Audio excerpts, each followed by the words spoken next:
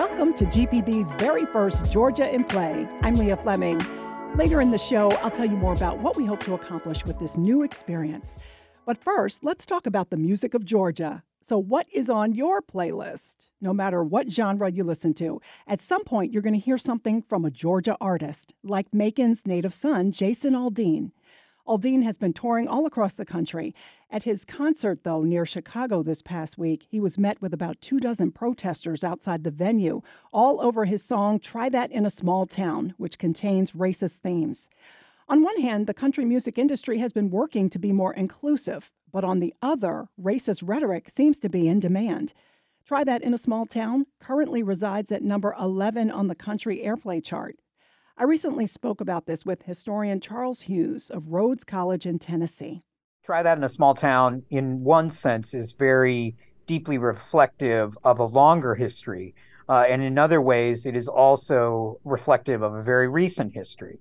The longer history is the use, not just in country music, but really in culture more broadly, of this idea of a divide between rural and urban as a way to suggest that those rural spaces are somehow better, are more peaceful, are more upstanding, law-abiding. They are more good, right, in every way. And that has often been connected very, very clearly, although usually through euphemism or through not direct language, that has been very deeply connected to a larger backlash politics in which white folks will suggest that the problems of the big city should never be able to take over in a small town. And if you try to bring those big city things to the small town, we will deal with you as necessary, even if that means going outside the law. And of course, that's a rhetoric that was used to bolster lynching. That was a rhetoric that was used to bolster segregation and the backlash to Brown versus Board of Education and the Civil Rights Movement.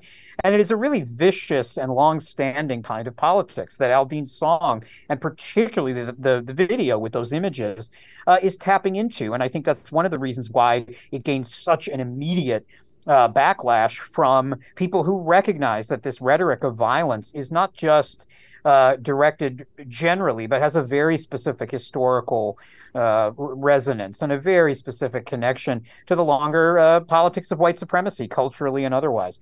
But it also has this very specific historical resonance in this moment. The way in which he is using rhetoric about cussing out the police, the way in which he's talking about how, the people don't take care of the good people and they're letting these people run rampant. When you pair that kind of language with the images in the video, especially, this is absolutely coming out of a post Black Lives Matter, George Floyd moment. It is essentially responding to the upswing and upsurge in social protests that had to do specifically with racial justice, most obviously in the aftermath of the killings of George Floyd and Breonna Taylor, but more generally this era in which Black Lives Matter has returned these questions of police brutality and of systemic violence to the center. And those protest movements, so often being associated with major cities, although they happened in plenty of small towns too. I'm from a small town in Wisconsin that had its own protests after the killing of George Floyd. The association of those protests with this kind of disorder or violence or the resistance politics that go along with it, that is a very specific kind of historical statement. And one of the reasons why we thought it was so important to have this conversation is because there are a lot of younger people, younger generations that don't really know the history of that and why it was that song is so chilling and the video is so chilling.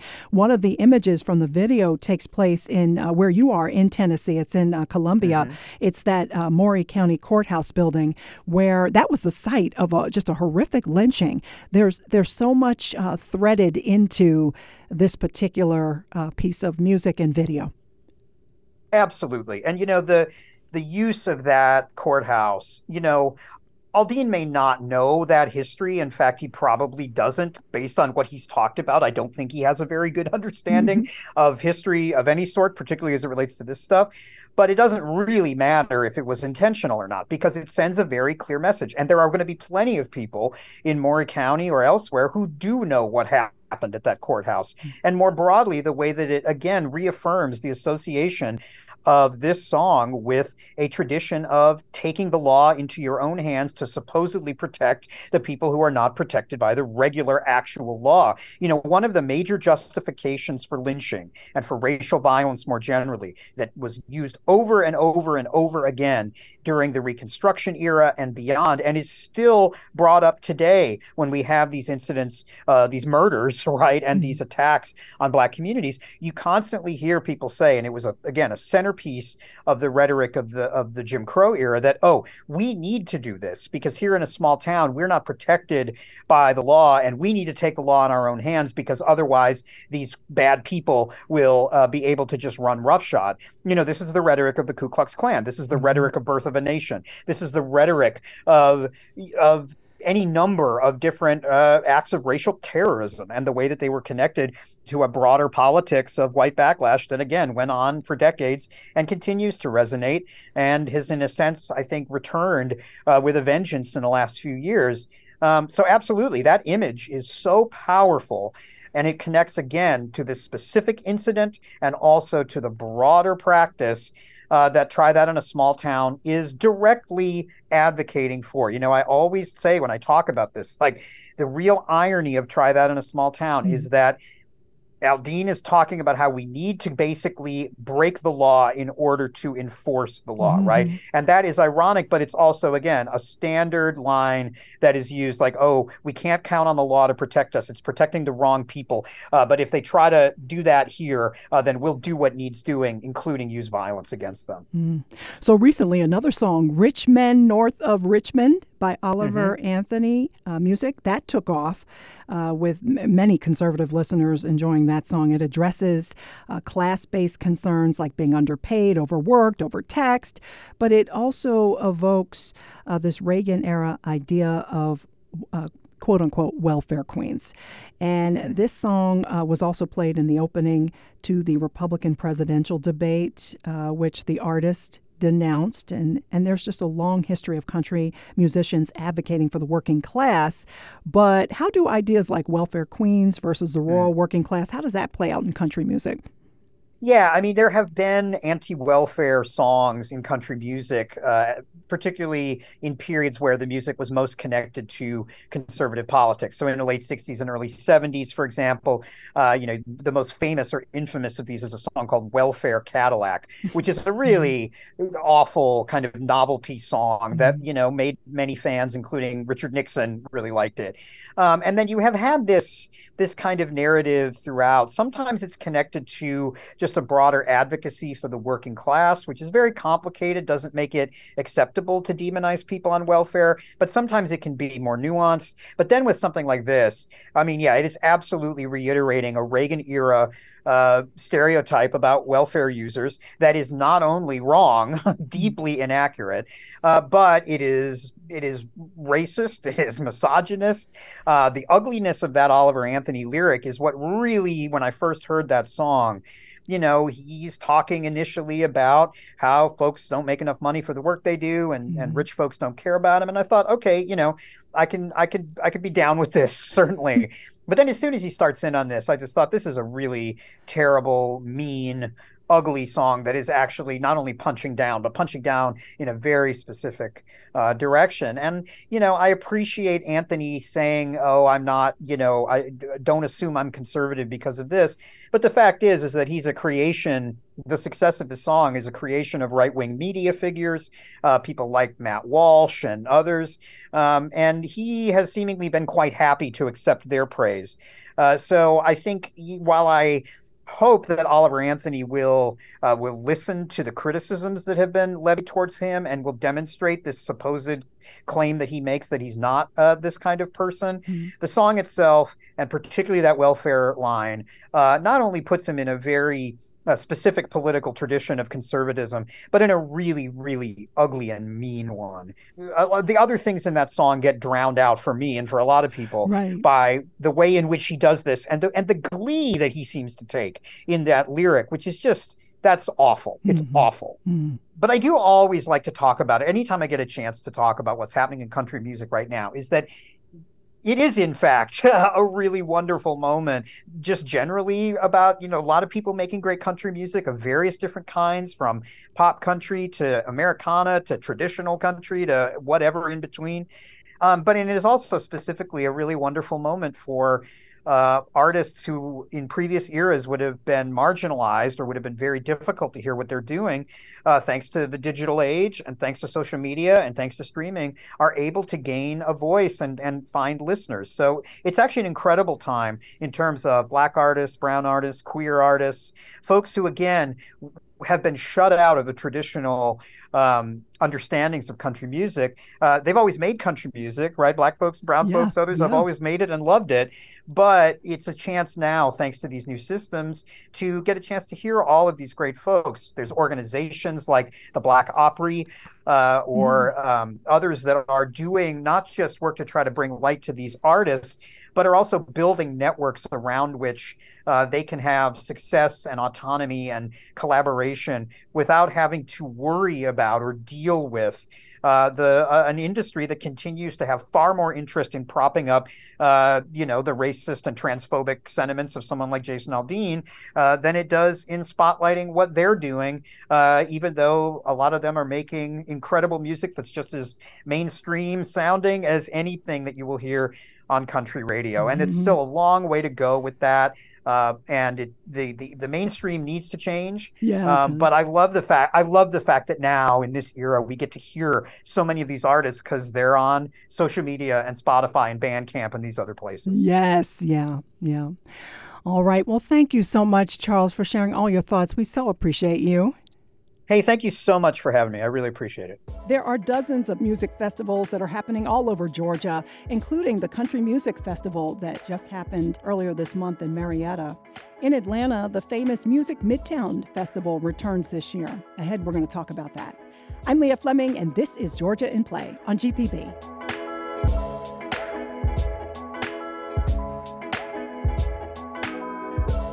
Welcome back to Georgia in Play. So let's talk right now about music festivals. I remember the first one I attended. It was the Essence Music Festival in New Orleans. It was in the 90s. It was very organic, very small. Well, now the festival is a big, big business. Within the last decade, music festivals have grown into major moneymakers all over the country. From Coachella to Lollapalooza, there is so much music to enjoy. But those actual events come with a lot of money. They come with a huge price tag to attend those very flashy festivals. Here in Georgia, there are several festivals with a much smaller price tag, and they are just as great to attend.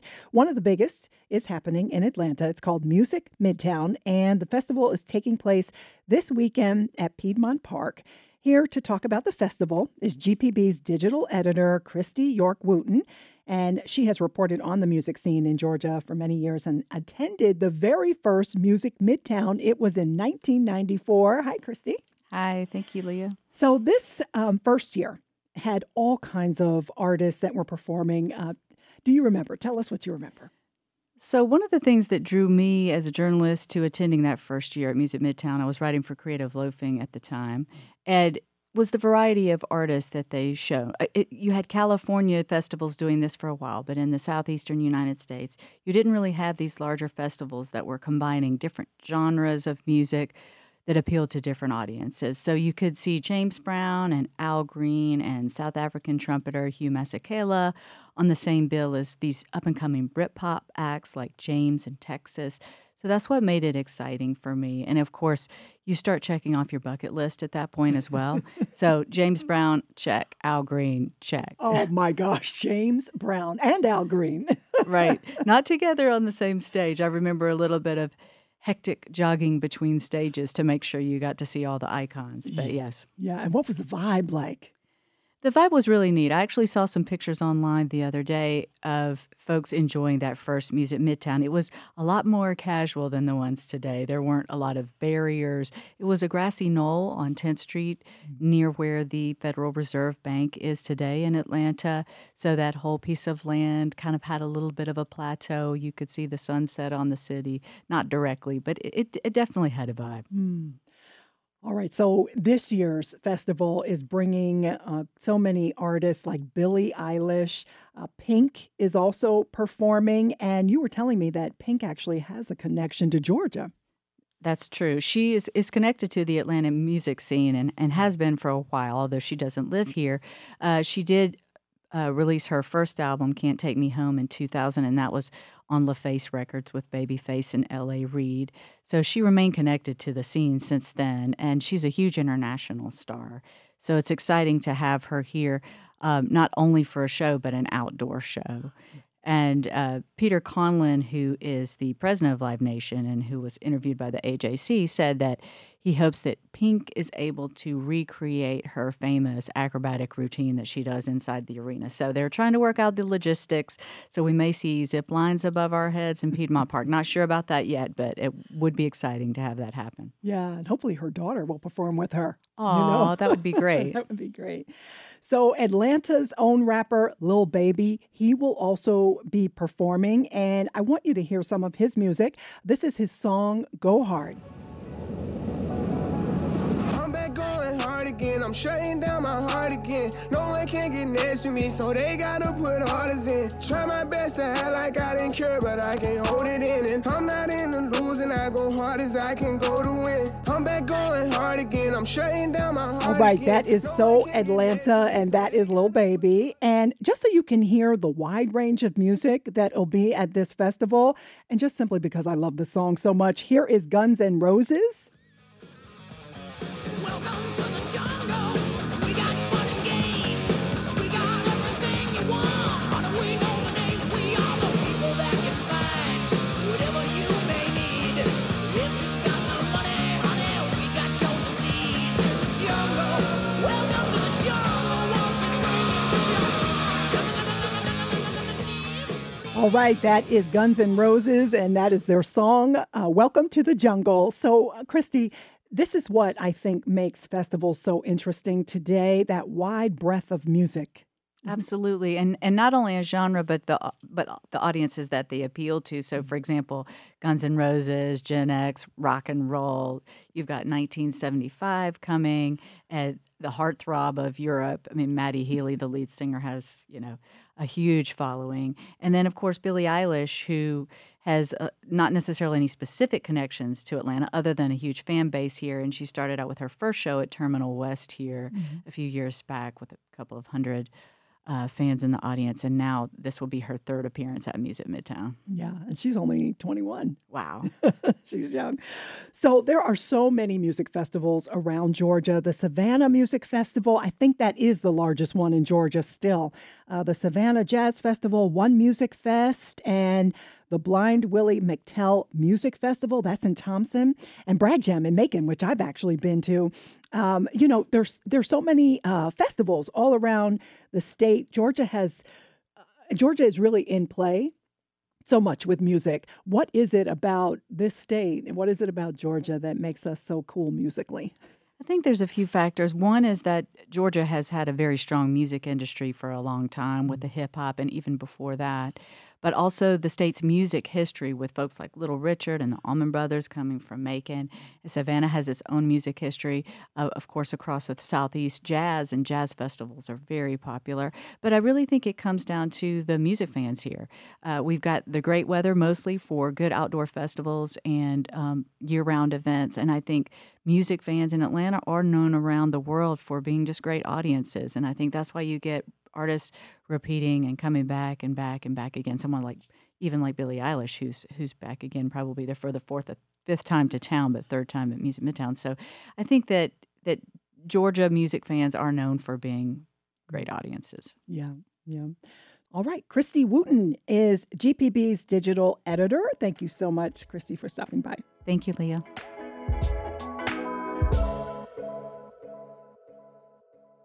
It's Georgia in Play. I'm Leah Fleming. Georgia has a long and rich history of music greats.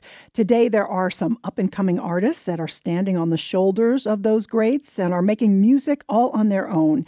Jeremy Powell is watching the scene. He is the host of GPB's Peach Jam podcast, and he joins me in studio to talk. Hey, Jeremy. I love to talk about this. It's my favorite thing, so I'm glad to be here. Yeah.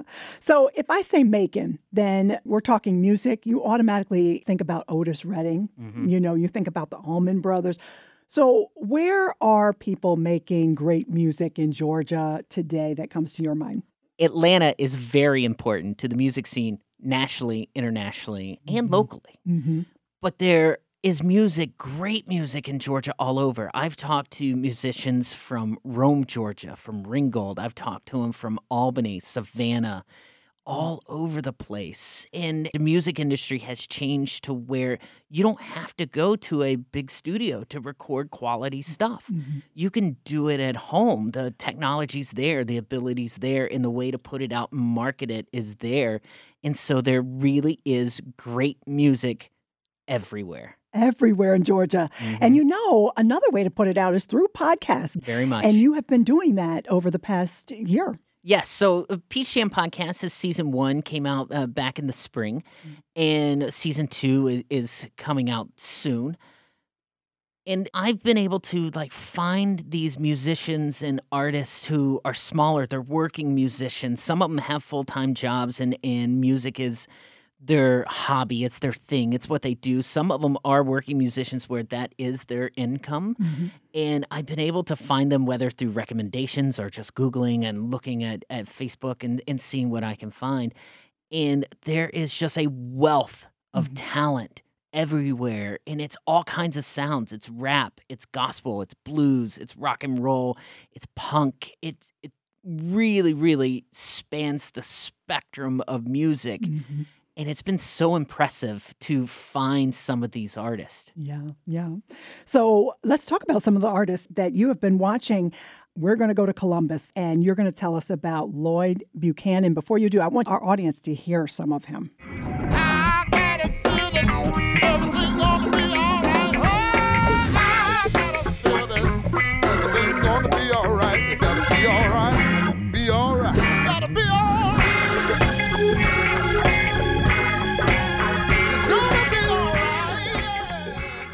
Oh, I love this. It is going to be all right. Lloyd is great. He was such a nice guy to talk to. I really enjoyed the conversation with him because with the Peach Jam podcast, it's not just the music, it's the conversations and getting to know these artists. And Lloyd is based there in Columbus. He's a local music minister at his church, and he's also the in-demand rock and roll organist and keyboardist. There are bands coming from overseas to record with Lloyd in his band.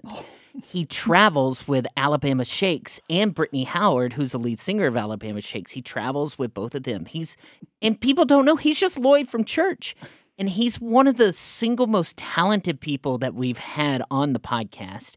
He brought a Leslie cabinet, a 1962 Leslie cabinet, and that's the thing that has the spinning speaker that makes the Hammond organ really sound like a Hammond organ. He brought one of those with him, and we recorded in our TV studios that are here in Midtown Atlanta. And he took us to church. Just took us to church. He was so great. Oh, goodness. You have another artist that also we should be watching. It's the same type of thing. So Ryan Oyer is from Ringgold, and let's hear some of him. Got a name that says you're worthy of love. And I say from the way, fell right to me from above. Ryan has a great singer-songwriter sound to him. He's very, very talented. He works full-time in the carpet industry in Northwest Georgia, and then he sings on the weekend in hotel lobbies. He pressed his last album on vinyl, and he recorded the entire thing on his iPhone. So it goes back to you don't need a record label, and you don't need a big recording studio. And you know what? That is the sound of Georgia. He's bringing that sound. There are so many major acts that have come through Georgia, especially this summer, especially through Atlanta, Beyonce and Taylor. We had those huge acts, and they came with huge price tags to attend. But I was thinking, if you don't want to do that, why not enjoy music, by going and experiencing it this way. And it's a rabbit hole. So every time that I find somebody else, and I find somebody else, and I find somebody else. And I've become huge fans of some of the people who have been on the Peace Jam podcast. I interviewed a guy named Eddie Ninevolt and ended up driving to Macon to see him at Grant's Lounge. Oh my gosh, I love Grant's Lounge. It's so great, right? It's historic. It is. And he is incredible. When he was a part of season 1 of the podcast, when he was on, he had the #1 record on the Billboard Blues charts. He's a kid from McDonough. Who would have thought? Oh my God. Right?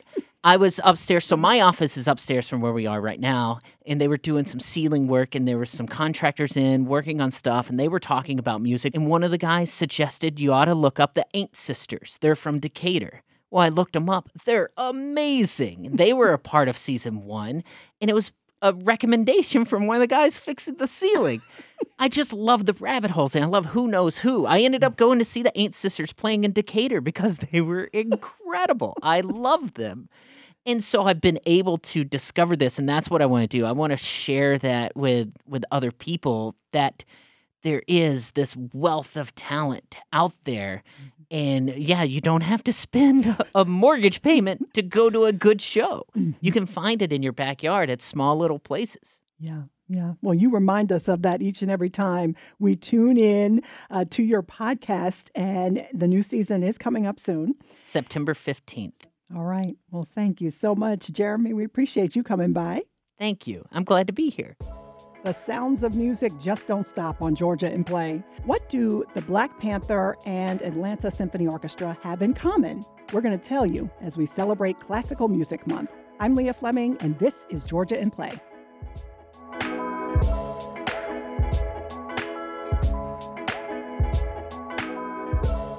It's Georgia in Play. I'm Leah Fleming. Okay, everyone, do it with me right now. Take your left arm and cross your chest, followed by your right arm, forming an X, and say it with me now. Wakanda forever.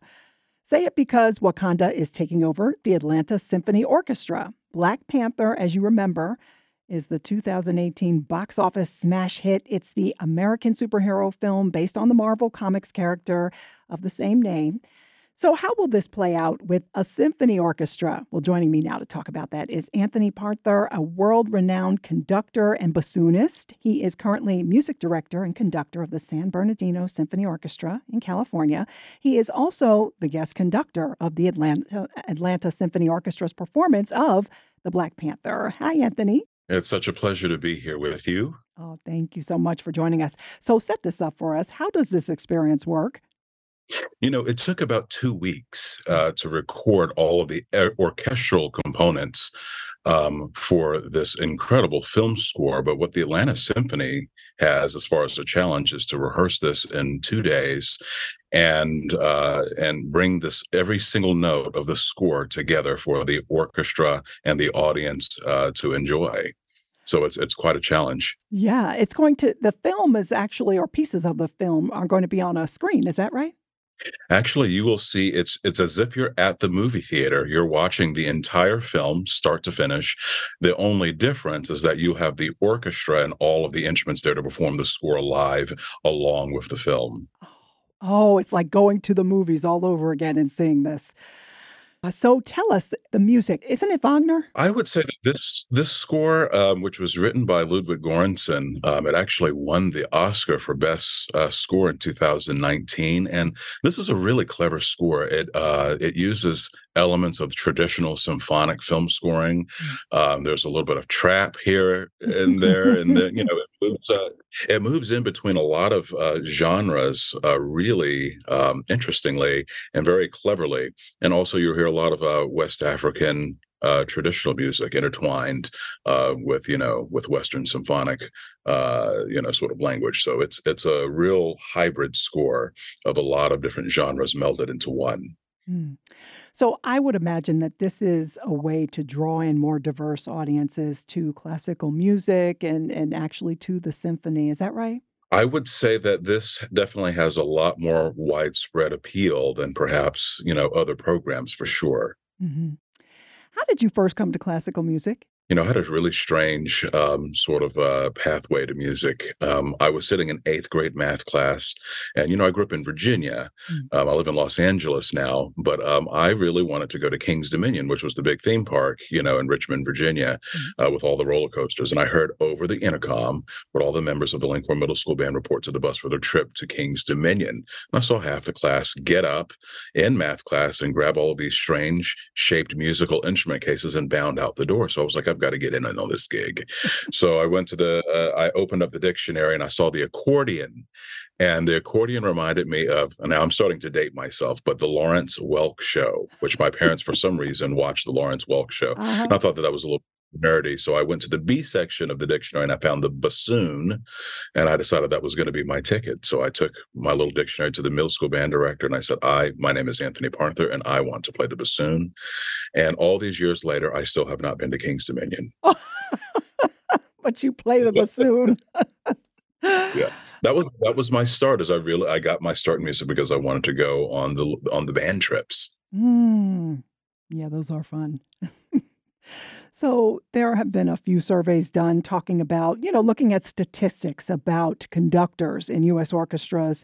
And there was one I saw recently that said there are about 5.6% of orchestras in the United States that have a Black conductor. I'm very surprised by even that number. So I'm wondering, as a Black conductor, who have you looked up to for representation? One of the first people that I ever saw on the podium was the late James DePriest when he took the stage with the New York Philharmonic all those years ago at the invitation of the great Leonard Bernstein. And then the second person that I would say that I noticed was Michael Morgan, who back in the 80s and 90s became the assistant conductor of the Chicago Symphony. And then he spent many years, almost 30 years, as the director of the Oakland Symphony and also the Gateways Festival Orchestra. And the Gateways Festival Orchestra is an all-Black orchestra that meets every year of superstar Black players from all over North America. And Michael Morgan passed a couple of years ago, and I had the great honor of succeeding Michael Morgan as the conductor of the Gateways Festival Orchestra. So those are two incredible conductors that I looked up to coming into this industry, and two of the only to have ever had a major profile as a symphony orchestra conductor. So this is this performance that you will do. This is part of a film series with symphonies from what I've been reading. And you've done other projects like Star Wars, The Mandalorian, and Fargo, to name a few. Is this an idea that you came up with, and what is the draw?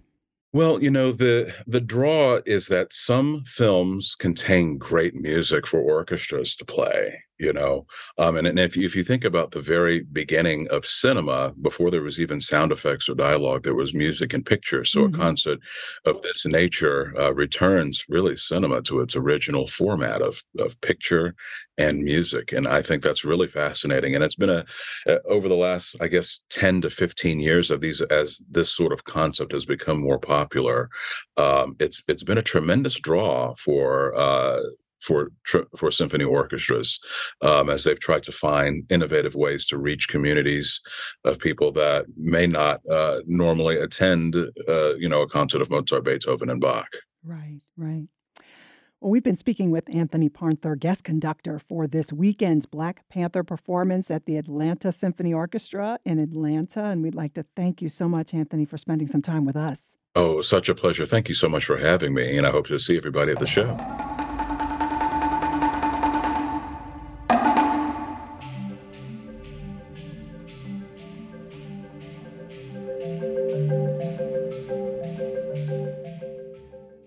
You just heard from the ASO, and now continuing with the theme of classical music, the celebration of Classical Music Month. That started in 1994 by President Bill Clinton, who said during his proclamation that it's important to preserve the legacies of great musicians and introduce this genre to new audiences.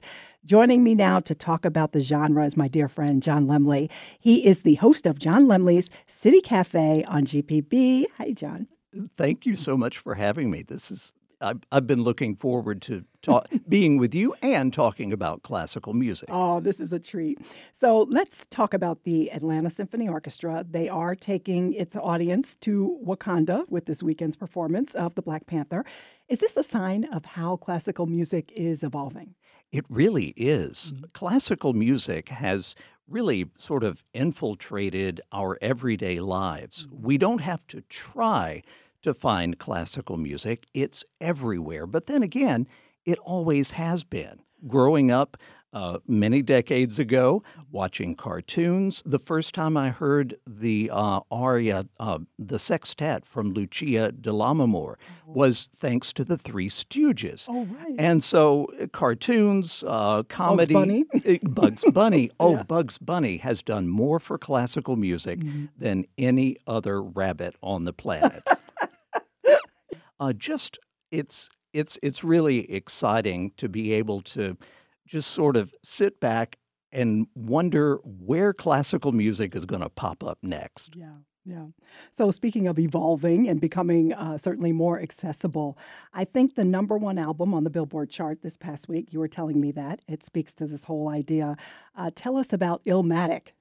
Yes, Nas has gotten together, sort of reinvented his Illmatic album and did so at Lincoln Center in New York with the National Symphony Orchestra live on stage.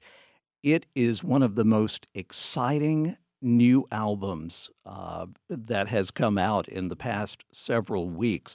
Now, there are a couple of different Billboard charts when it comes to classical music, but the one that Nas and the NSO have landed on is considered the top, and that album is number one on the charts this week. Let's hear some of it. Exhale the yellow smoke of Buddha through righteous step, deep like the shining, sparkle like a diamond, sneaker Uzi on the Allen in my hit the earth like a comet, invasion, Nas is like the precision. Physical, All right, Georgia is definitely in play when it comes to music, including classical music. What comes to mind for you when you think about pieces written about and created in Georgia? There are a number, but the one that really pops to mind because it evokes the spirit of the place and the time. It's by Jennifer Higdon, written back a couple of decades ago. It's called Cityscape. And in each movement, she depicts in music one aspect, one place in metro Atlanta.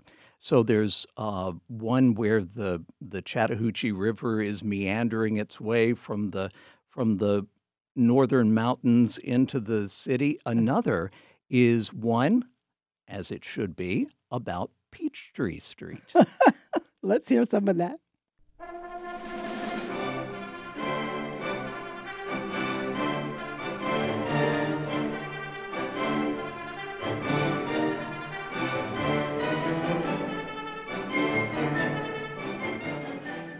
Reminds me of some of the traffic I was in on my way to talk it does with you sound today. like some of the traffic, right? So this month, what if we listen to no other piece of classical music? What's the one piece that we have to hear? Oh, my goodness. There are so many out there. I hate to narrow one down, but I have to say for me, the composer Franz Joseph Haydn has been a biggie since college for me. And there is one particular symphony that I especially enjoy, and it really tells an amazing story. Is it the fourth movement of? The Symphony Number 45, and this is known as the Farewell Symphony. And in it, there are detailed instructions that Haydn tells one player after another to leave the stage until only the first violinist remains.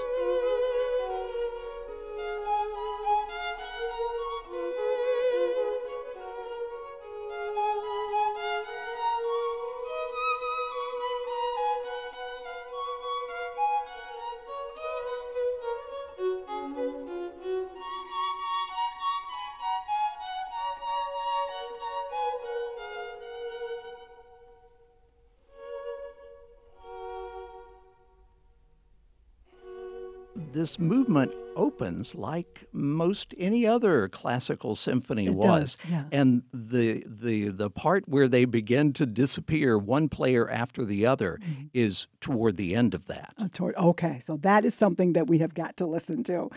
John Lemley, you are the host of John Lemley's City Cafe, and that streams Tuesday through Thursday at 1 p.m. on our GPB Classical app. Just go to gpb.org to find it and more about that. We'd like to thank you so much for bringing us this culture.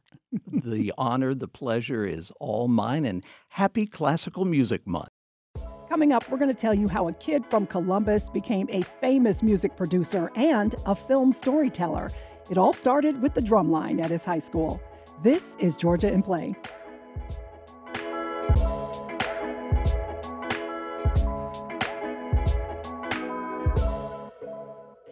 Welcome back to Georgia in Play. NPR has been celebrating the 50th anniversary of hip-hop music. Well, so have we. While much of the genre was born in New York City, the South has something to say too. Music producer Dallas Austin, along with his friend Jermaine Dupri, are making sure Atlanta's contributions to hip-hop are acknowledged. They are doing it through a new hip-hop experience at the Underground in Atlanta. Aside from music, Dallas Austin is also a storyteller who has produced 2 major motion pictures and was honored by the Macon Film Festival. I talked to him recently about this latest award in his role in entertainment. Hi, Dallas. Hey, how's it going? Hey, we are good. We're very good. And it's great to spend some time with you to talk about this moment. Yes. Now, I know you have received a lot of awards, but tell me how this one Yes. feels. Does it kind of feel like a full circle moment to receive it from, Georgia? You know what? This moment feels amazing because, it took me 10 years to make Drumline. And every single day I was just kind of chopping down the blocks to, running back and forth between Hollywood and Atlanta and wanting to make sure that the story was told in the right way. And, so it wasn't an easy task, but it was worth it. I read that this movie, Drumline, was based on your story, based on your story in Columbus, based on your relationship with your girlfriend prom date, who many of us remember dearly, Kim Porter, who passed away, who herself, in her own right, was a phenomenal actress and model, beautiful model. Tell me about that, about your story. Yeah. How close is it to the true story? I mean, it's me. The only thing that kind of changed was we took it from high school to college. And so college would make it a bigger draw or whatever. Mm-hmm. But it's the same high school story. Kim played, we were in a marching band together at Columbus High, and we were both on the drum line. And she played bells, I played snare drum. And they were always just kind of trying to keep us apart, and we were always trying to be together, like as our little squad. Mm-hmm. And so the whole the whole story is a Columbus High School story. So as you were saying, you are from Columbus. You eventually moved to Atlanta and to get into music, the business of it. Yes. And there was this moment that you forced change as a kid. That story about you at the bus stop and your mother. Tell us about that. Yeah, I was in Columbus, and my brother and I asked my mom. Every Christmas I get a little keyboard, get me a bigger one, and you couldn't be in a real band unless you had a real keyboard. Mm-hmm. So my brother financed one for me for $1,200 for 5 years, right? And and that was my saving grace. And then one day he came in the room and he picked the keyboard up and threw it and broke it because I was ignoring him by cleaning up the room. And so I left, went to the Greyhound bus station, and was like, okay, that's it. I'm out of here. This dude broke my keyboard. I can't be a big star. And so my mom comes around and she says, look, I know you're stubborn. You're 13 years old. Where are you going? So I'm going to Atlanta, still my Aunt Claire. I'm going to be a big producer. And she says, well, I tell you what, give it to tomorrow. No buses are going today. I know you're mad. She's like, come back home. And I went back home with her. And then the next day I got her. She said, if you still feel that way tomorrow, then, let's sort it out then. So I got up the next day, looked at my keyboard again with the broken keys. And I was like, that's it. Now I went downstairs to her restaurant, took a little money out of the cash register, and went back to the bus station. And then she comes around and says, wait, what are you doing? Because it was walking distance from her restaurant. Mm-hmm. So what are you doing? I said, I'm going to Atlanta. I can't be a big producer down here. And she's like, you're that serious? I was like, I'm going. I'm out of here. And so she goes, all right, well, you're doing that. You're not leaving me. So give me some time to sell the restaurant. Give me 6 months to sell the restaurant. We'll move to Atlanta. I'll go with you. And that's how we got up here. We got to Old National Highway. The first stop we got to, Oh, the yeah. first place we could get to be Atlanta. And we stopped right there. And she started working at Po Folks on Old National Highway. Mhm. And I started going to Lakeshore and MD and the schools on the Old National. And from that point, I got known as this 14-year-old keyboard playing kid that, really could play well. And they started getting me to do studio sessions and things like that before I even turned 16. They would come pick me up, and because I couldn't drive yet. So I would come back home and give the checks to my mom and be like, "Hey, look, I'm making some money." Right. And then, but from that point, with the backing of her, I knew like I could do anything from that point because she was my backpack at that point. And starting with Joyce Irby and Dougie Fresh when I was like 16 or 17, I put my first #2 record out. And then from that point, it went into Another Bad Creation and Boys and Men and TLC. And then from that point, everything just started to roll. Wow. Yeah. And you never look back. Never look back. I'm still not back. I think about young people in Columbus and around the state, and there are so many young people that are not going to get a chance to leave where they are. They just can't. Do you think that they can be great right where they are, though? I think it's hard to be great where you are if you don't have. It's easier than we had it because now you can load up online and you have online and you can put your music out on Spotify through our company or through other companies. But so that part is easier. But the actual environment is important, and I think that's why people, whether they leave to go to New York to be models or leave to go to LA to be stars, and now they come to Atlanta to be stars. You need a place where it's embraced and it can flourish for you because people won't get a chance to, even in being in those places, the line is tremendously long. Mm-hmm. So if you're out of whack and you're in Columbus or you're in Macon or somewhere, you would have to get another destination point of where so you can, be where it's actually happening at for the light to hit you, Yeah, but I will agree with you. You can definitely do a lot more on social media, online. I mean, you can do a lot more than we could, Oh, for sure. It's almost like today, the ability to have all that at your fingertips is a whole other story because I don't care if it's school or music or any photography or any of that. Now you have it in your computer and at least you can, activate it or aggregate it. What do you want your legacy to be at this moment? I just want to be able to say I laid out the roadmap for everybody else to do it, and that I contributed, a significant amount to our music community and our entertainment community. And, one thing about Atlanta is that we still remain community. Yeah. What do you want your legacy to be at this moment as you think about it? We're starting to, we're all aging. The aging, we're getting there. We're getting there. We're getting there. I just want to be able to say I laid out the roadmap for everybody else to do it, and that I contributed, a significant amount to our music community and our entertainment community. And, one thing about Atlanta is that we still remain community. We still remain friends, me and Jermaine and me and Jazzy Faye and me and, whoever, Tricky Stewart, all of us are still boys. We still the country is on what we still, somebody's birthday, we go to their house, it's like, we didn't lose that. And in New York and LA, you lose that. You lose that sense of community because of people blowing your head up and you're thinking you're the best and the biggest. And then, you have no other community to bounce back off of when you start acting that way. So we've always just supported each other. And, I just want my legacy to be that I had a significant impact on changing our culture, changing our economy here, and letting them know it could be done. We have been speaking with Dallas Austin. Thank you so much, Dallas, for spending some time with us. Thank you. I appreciate it so much. And finally, today, I want to take a moment to celebrate the beginning of something new at GPB, and that is this show. Public radio was a large part of the soundtrack of my life as a kid growing up, thanks to my late mother who believed in lifelong learning. I didn't know at the time that one day I would work in public radio because the voices I heard back then were mostly from white men. But one day, a man by the name of Alan Shartok, a Jewish white man in Albany, New York, created a diversity initiative at WAMC Public Radio. He did that long before anyone else was doing it. I got in thanks to him. He understood, as I do, that public radio is better when we all gather to talk to one another, and that's what this show will do. I believe talk shows should be collaborations. You are part of that. We want to hear from you. What should we be talking about? What's happening in your neighborhood? send us a note to askgip@gpb.org. And that's our show for today. You can listen at gpb.org or download the show on the GPB app. A special thanks goes out to our production team, Marilyn Ryan, Natalie Mendenhall, and Chase McGee, and our engineers, Victoria Evans-Cash and Buddha Lamb. We'll see you next Friday at 2. I'm Leah Fleming, and this is Georgia in Play.